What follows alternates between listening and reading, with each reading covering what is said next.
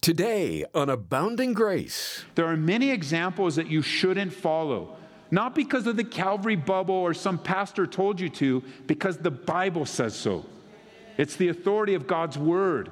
There are just examples that we aren't to follow. And we're to note these folks. We're to note the ones to follow, and we're to note the ones not to follow. Now, that doesn't mean we just dismiss people that are a bad example or dismiss people that might be backslidden. Not at all. Just don't follow them, because you'll become like them. This is amazing grace. This is unfailing love. That you would take my place. Then you would bear my cross. You laid down your life. That I would be set free. Oh, Jesus, I sing for all that you've done for me. It's time once again for Abounding Grace. Pastor Ed Taylor will be along shortly to continue our new series in 2 Kings. I'm sure you can identify some people in your life that are really good and godly examples. People who are following Christ and living to honor the Lord. Then there are also quite a number of people around us that are really bad examples. As we turn together to 2 Kings 18, we'll notice that King Hezekiah followed a very good example, and Pastor Ed will encourage us to do the same. Take your Bibles, open them to two places, would you? 2 Kings chapter 18 and Philippians chapter 3. 2 Kings chapter 18 and Philippians chapter 3, as we are introduced to a new king today by the name of Hezekiah. And Hezekiah ranks alongside of Josiah probably as the two greatest kings. Now, of course, setting aside David and Solomon, Hezekiah and Josiah were great kings. And good news is always wonderful to receive. And Judah is going to receive good news when they find out about their new king, Hezekiah. So notice with me, first off, in 2 Kings chapter 18, verse 1, where the Bible says, "Now it came to pass in the 3rd year of Hoshea, the son of Elah, the king of Israel, that Hezekiah, the son of Ahaz, the king of Judah, began to reign. And he was 25 years old when he became king, and he reigned 29 years in Jerusalem. His mother's name was Abi, the daughter of Zechariah." And I love verse 3. "He did what was right in the sight of the Lord," and notice the model that he followed, "according to all that his father David had done." So Hezekiah was a king that looked back to the examples of good leadership. Because he would have to go back, many kings, to say, I want a model to follow, and the model I want to follow is David. Now, of course, David wasn't a perfect man, and neither is any leader, any human leader we would ever follow or we would ever look to for direction. He wasn't a perfect man, but he was a redeemed man, living even then in the grace of God, in the goodness of God. And I think it's good for us to be reminded on how we choose those who we follow. Notice in Philippians, come over to Philippians now with me, verse 17 of chapter 3. I think it's such a great reminder of what Paul writes to the church in Philippi. Philippians chapter 3, verse 17. He says, "Brethren, join in following my example, and note those who so walk as you have us for a pattern. For many walk, of whom I've told you often, and now I tell you even weeping, that they are enemies of the cross of Christ, whose end is destruction, and whose God is their belly, and whose glory is in their shame." And notice, "who set their mind on earthly things. For our citizenship is in heaven, from which we also eagerly wait for the Savior, the Lord Jesus Christ, who will transform our lowly body, that it may be conformed to his glorious body, according to the working by which he is able even to subdue all things to himself." I love how Paul is drawing the church to say, brethren, I want you to follow my example. I want to live my life, Paul says, as an example for you to follow. And I pray that that's your desire as well. That you notice in your own life that it's not just you that matters. As Paul would say earlier in Philippians, that we would esteem others more highly than ourselves. So that not only are we living in such a way to please God as we should, and live in such a way to rely upon the sufficiency of His grace and the strength of His love and following Jesus as our model, God has also set before us human examples. And Paul, he set it out to say, follow my example. I mean, that's a pretty bold thing to say, don't you think? To be able to look at someone and say, follow me. I want you to follow my example. I want you to follow me as I'm following Jesus Christ. Notice he says, and note those that are walking the same way. And he really gives us the distinction of two types of people. There are those that are following in the citizenship of heaven, and those that are living in the citizenship on earth. And another way we would say that is, there are those that are walking in the Spirit, and there are those that are walking in the flesh. There are those that are talking about the things of the Spirit, and there are those that are just living in this world, living for this world. That's all they're really into. And you know that's all they're really into because that's all they really talk about. And the reason that's all they really talk about is because that's all they're really living for, and that's what's in them. And it's an easy way to make a distinction. As you're entering into a conversation with someone, whichever way the conversation goes will really tell you where a person's living in the moment or for the extent of that conversation. Why? Because Jesus said this, out of the abundance of the heart, the mouth speaks. And that's one of the greatest things you can do when you're challenged with someone that needs help from the Bible. What we might often refer to as biblical counseling, or what we would rather refer to it as biblical discipleship. One of the greatest things you can do in communicating the truth of God's word to someone is simply to get them talking.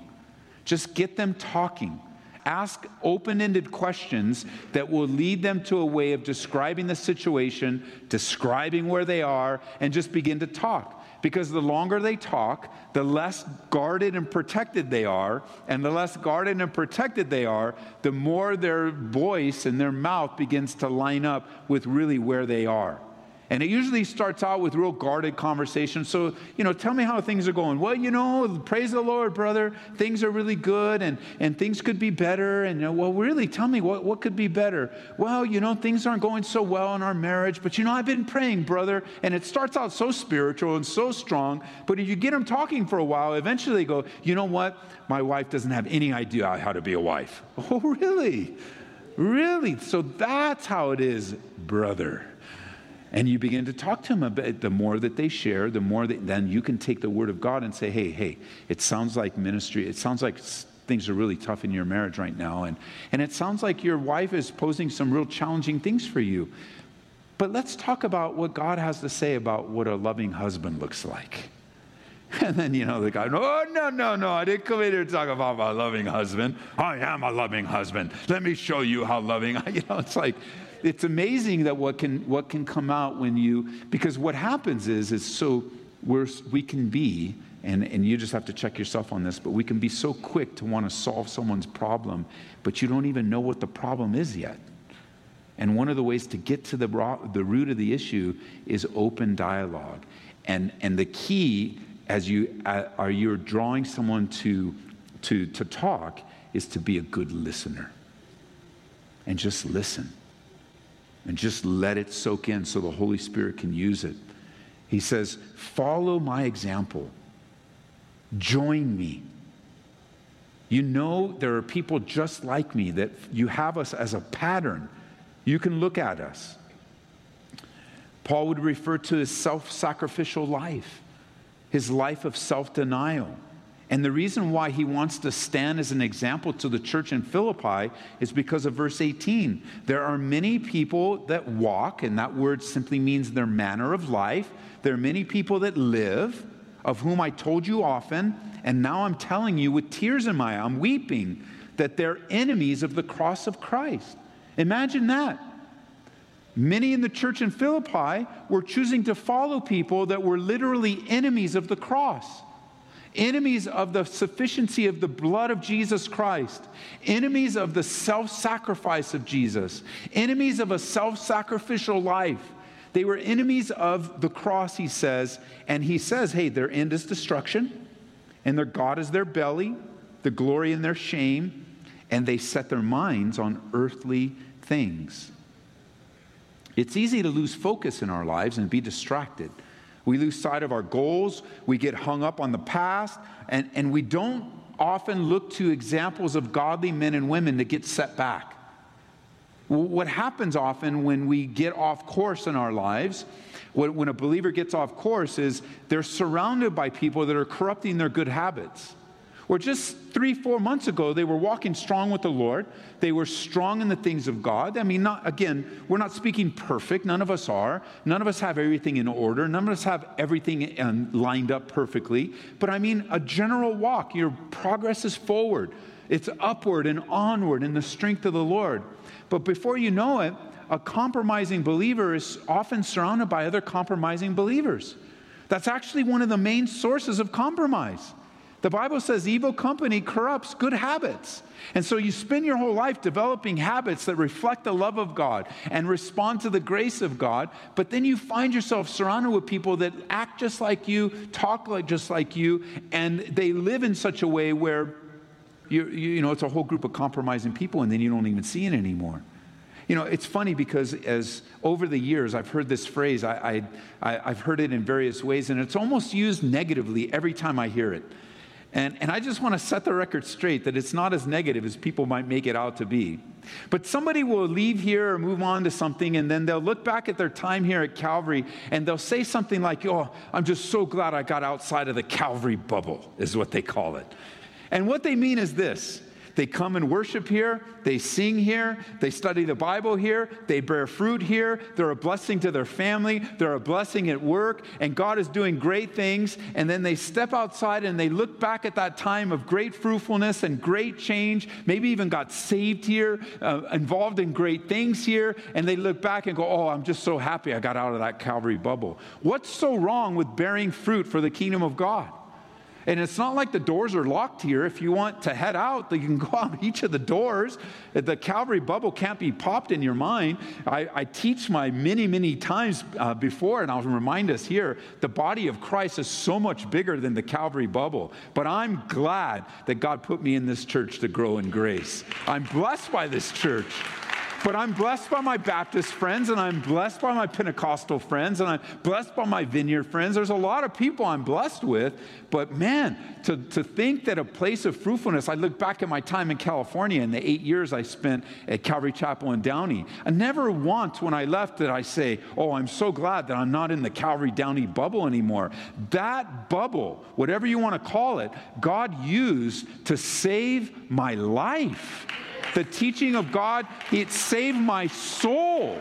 And I'm always tripping out when I hear people, well, you know, I'm so free to be out of the Calvary bubble. Hey, it's actually not even a Calvary bubble. It's just a great place to grow in grace. And somebody comes up and they say, you know, after a weekend, after a Bible study or something, and they say, you know, I was so blessed by that. I was so encouraged by that. You know, I can sense the Spirit in this church and various many things that they say. And I say, you know what? I always respond almost the same way. I say, this is a great church. And then they kind of laugh because, you know, I'm the pastor, right? So, of course, what am I going to say? It's a horrible church. Teaching is horrible. Everything's horrible. I don't know what you saw, but I didn't see that. I thought that, you know, no, of course, this is a great church. Why? Because this is where my family goes to church. I serve here, and I'm grateful to serve here. This is what God's called me to serve right here, right now, for this time period. I'm grateful. But you know what? My family goes to church here. Why would I be in a church where I wouldn't want my family to be discipled? Why I wouldn't want them to grow? Why I wouldn't want them to experience the grace of God? And so, you know, if this topic ever comes up and you go, oh, you know, the Calvary bubble, just ask them, what's wrong with it? What's exactly wrong with being in a place where you bear fruit, where the Bible is being taught, where you sing together, you're surrounded by a bunch of imperfect people that are being grown in the grace of God, that, hey, man, God used it in your life. If you don't want to be here anymore, that's okay. Go to another church, bear fruit, you be used by God. But be careful to not put down good examples in your life. Paul does just the exact opposite. He says, join in following my example, because there's a lot of bad examples out there. There's a lot of bad examples. And how careful we need to be as I look at my own life and I really examine my life before the Lord. I truly want to be a good example. I may not be all the time. I readily admit that. And when it's brought to my attention or God reveals it through conviction, I only have one choice, and that's to repent and make it right. That's really true for all of us, isn't it? To repent and make it right. But I know, like Paul, I want to be able to say to our fellowship family, to anyone that might be listening by way of technology, hey, join in following my example. You know, I read the Bible every day, almost. I pray every day, almost. I love worshiping God with the saints all the time, almost. You get my point? Like, I'm following along. I mean, I have my days for sure. I have my days where, like, I don't know, I didn't, man, it's like bedtime. I haven't been in the Word yet. I better jump in and, like, Lord, I want to be, but I mean, not every day, but man, your example is going to be a steady progress, right? It's going to be a steady moving forward. It's going to be a steady upward call. And Paul says, follow my example, because there's many examples not to follow. And that's a word of the Lord to someone today. There are many examples that you shouldn't follow. Not because of the Calvary bubble or some pastor told you to, because the Bible says so. It's the authority of God's word. There are just examples that we aren't to follow. And we're to note these folks. We're to note the ones to follow, and we're to note the ones not to follow. Now, that doesn't mean we just dismiss people that are a bad example or dismiss people that might be backslidden. Not at all.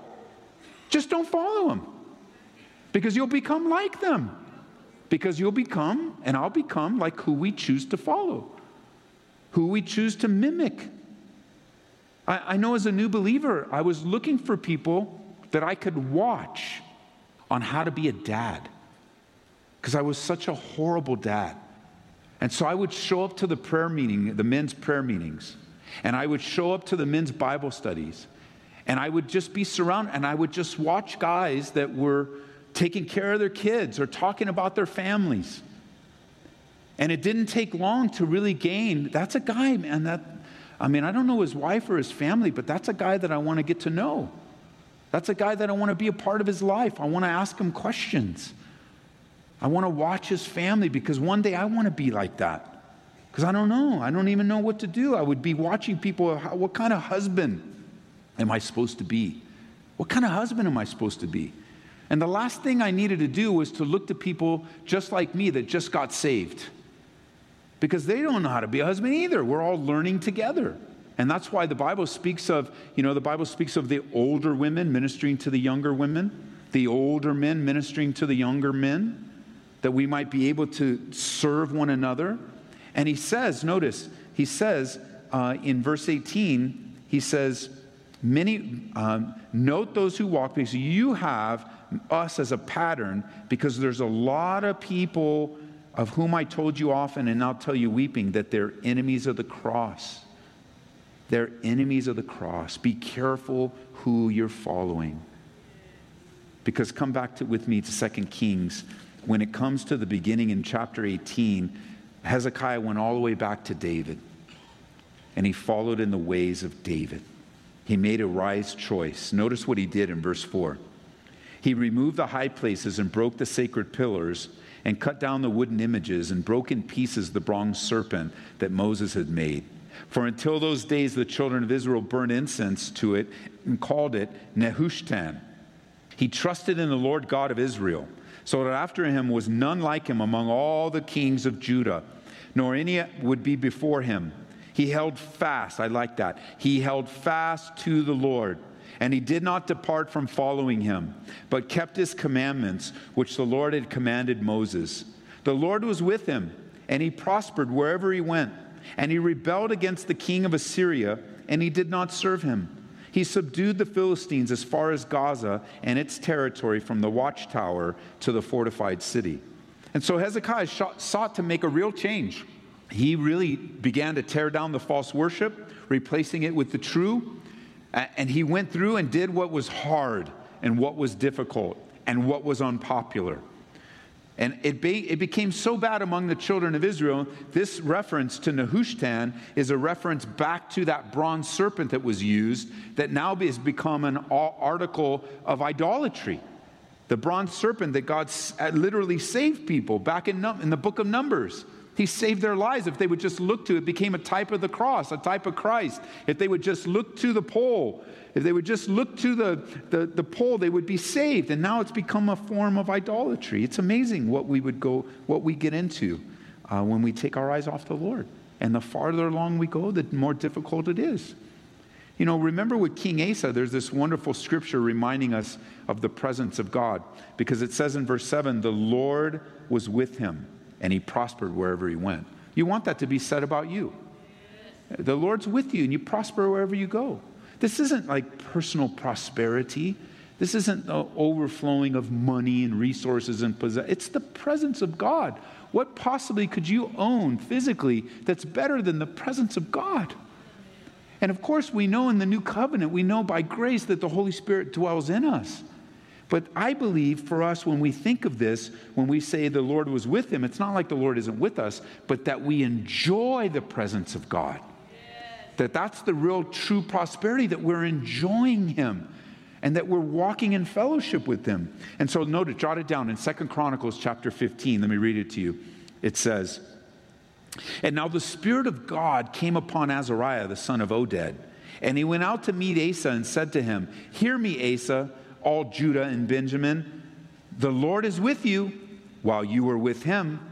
If you seek him, he'll be found by you. But if you forsake him, he'll forsake you. Now we'll get into this text when we get into 1st, 2nd Chronicles. And we'll study it more in depth. But what a glorious revelation of the presence of God. You know, especially to those of you that might feel a little lonely tonight, a little isolated, just feeling like nobody really understands or really nobody knows where you are. Hey, the Lord is with you, and you will prosper wherever you go. You're not forgotten by God, and that's the key to spiritual success. You're listening to Pastor Ed Taylor on Abounding Grace.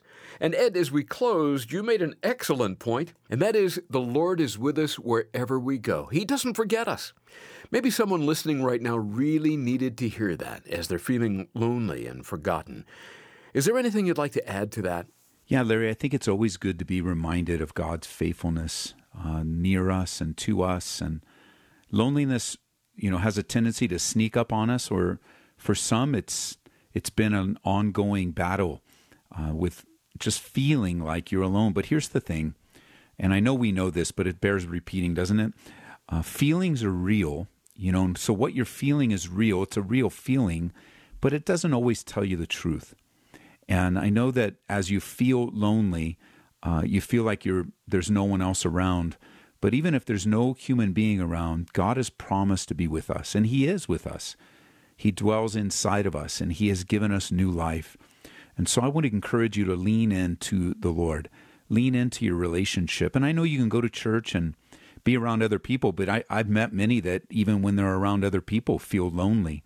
And that's where we choose not to yield to that emotion, and we choose instead to trust in God's word. And he says he's promised to never leave me or forsake me. And I know in some of the darkest days in my life where no one could minister to me, no one seemed to be making any progress, the Lord was with me in a real, meaningful way.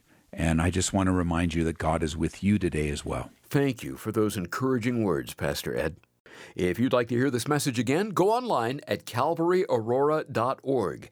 And another way to listen to Ed's teachings is through the Calvary Aurora and Grace FM Colorado apps. Search for Calvary Aurora in the App Store or Google Play. It's free, too. We've picked out a wonderful book by A.W. Tozer this month that we think you'll benefit from. It's The Pursuit of God. God wants to have an intimate relationship with us, and it's something every believer can experience, not just a select few. In this book, Tozer uses examples from Scripture and from the lives of Christians who have lived with a thirst for God to show us the path to a closer walk with the Lord. When you give a donation of $25 or more to Abounding Grace, ask for a copy of The Pursuit of God. Give us a call at 877-30-GRACE or make your request and donation online at calvaryaurora.org. That number again is 877-30-GRACE. Glad you've taken time out to study the Word with us. And be sure to join Pastor Ed Taylor tomorrow for Abounding Grace. This is amazing grace. This is unfailing love. That you would take my place. That you would bear my cross. You laid down your life. That I would be set free. Oh, Jesus, I sing for all that you've done for me. Abounding Grace with Pastor Ed Taylor is brought to you by Calvary Church, Colorado.